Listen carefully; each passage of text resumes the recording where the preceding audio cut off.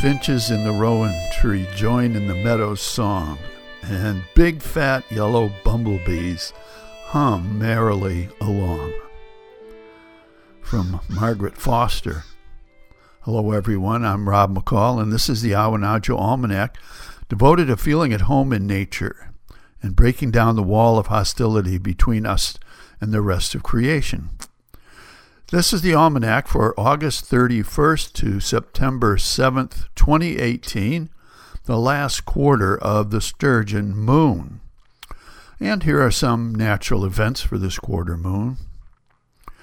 If your house is troubled with evil spirits, you might want to consider the mountain ash, Sorbus americana, also called rowan or rowan tree.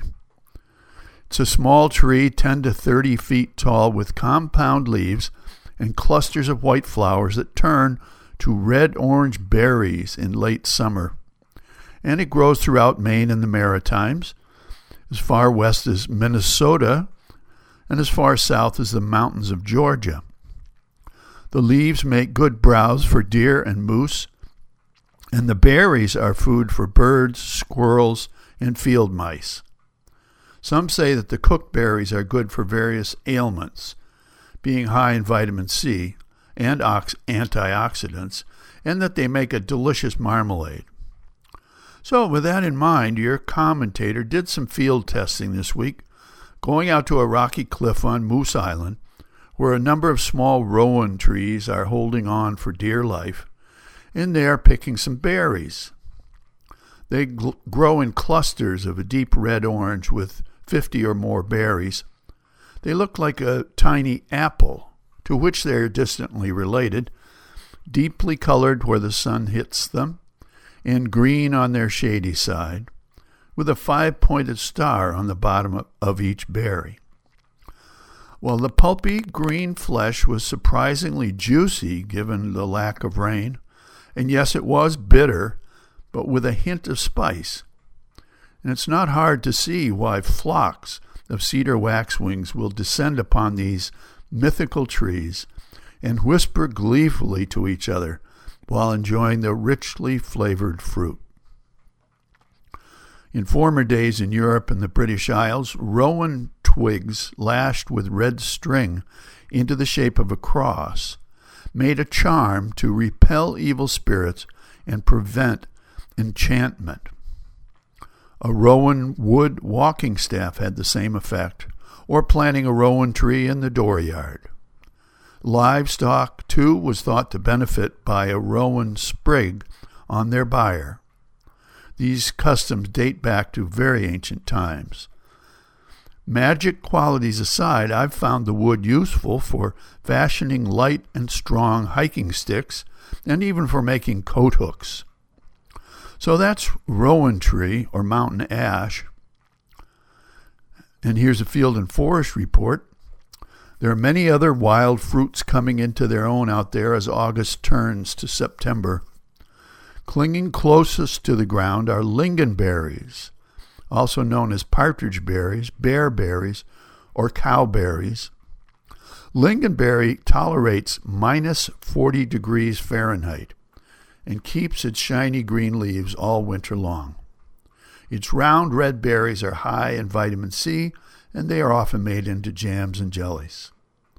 Of course, next are the blueberries, which need no further description here. Everyone knows what blueberries are like, except to say that a handful of wild blueberries gathered on a high open barren on a warm late summer day are truly divine. Wild raspberries are coming in too with their sweet flavor, and those little seeds they leave between your teeth to crunch later. Coming along soon will be the taller blackberries, larger, richer flavored cousins of the raspberries. Taller still are the service berries, also called shadbush berries, June berries, or highbush blueberries, which can grow from 8 to 30 feet tall and yield berries that look like blueberries all right, but not quite so sweet. But nevertheless, they are serviceable. Also growing in the margins between field and forest are two kinds of wild cherry. Black cherry, which grows to tree size, and choke cherry, a tall shrub which bears bright red cherries, good for jams and jellies. Here's the saltwater report. Along sandy saltwater beaches in Maine, you may be fortunate enough to come upon beach plum, a shrub up to 10 feet high that bears small purple plums that make a fine jam, or can be good eaten right out of hand if you don't mind the slightly bitter taste. So there is plentiful wild fruit on all sides. And here's some wild speculation. Maybe planting some rowan trees along with the cherry trees on the Mall in Washington, D.C. would help to drive out the evil spirits of corruption, deceit, and greed which have infested the capital and threaten to infest our beloved country from top to bottom. And finally, a couple of seed pods to carry around with you. First, from the book of Revelation, 1st century A.D. On either side of the river was there the tree of life, which bore 12 manner of fruits, and yielded her fruit every month, and the leaves of the tree were for the healing of the nations. And from the American humorist Will Rogers, 1879 to 1935.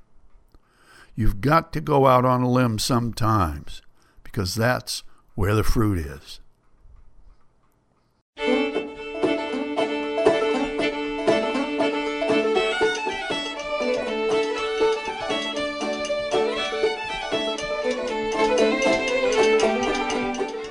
Well, that's the almanac for this quarter moon, but don't take it from me.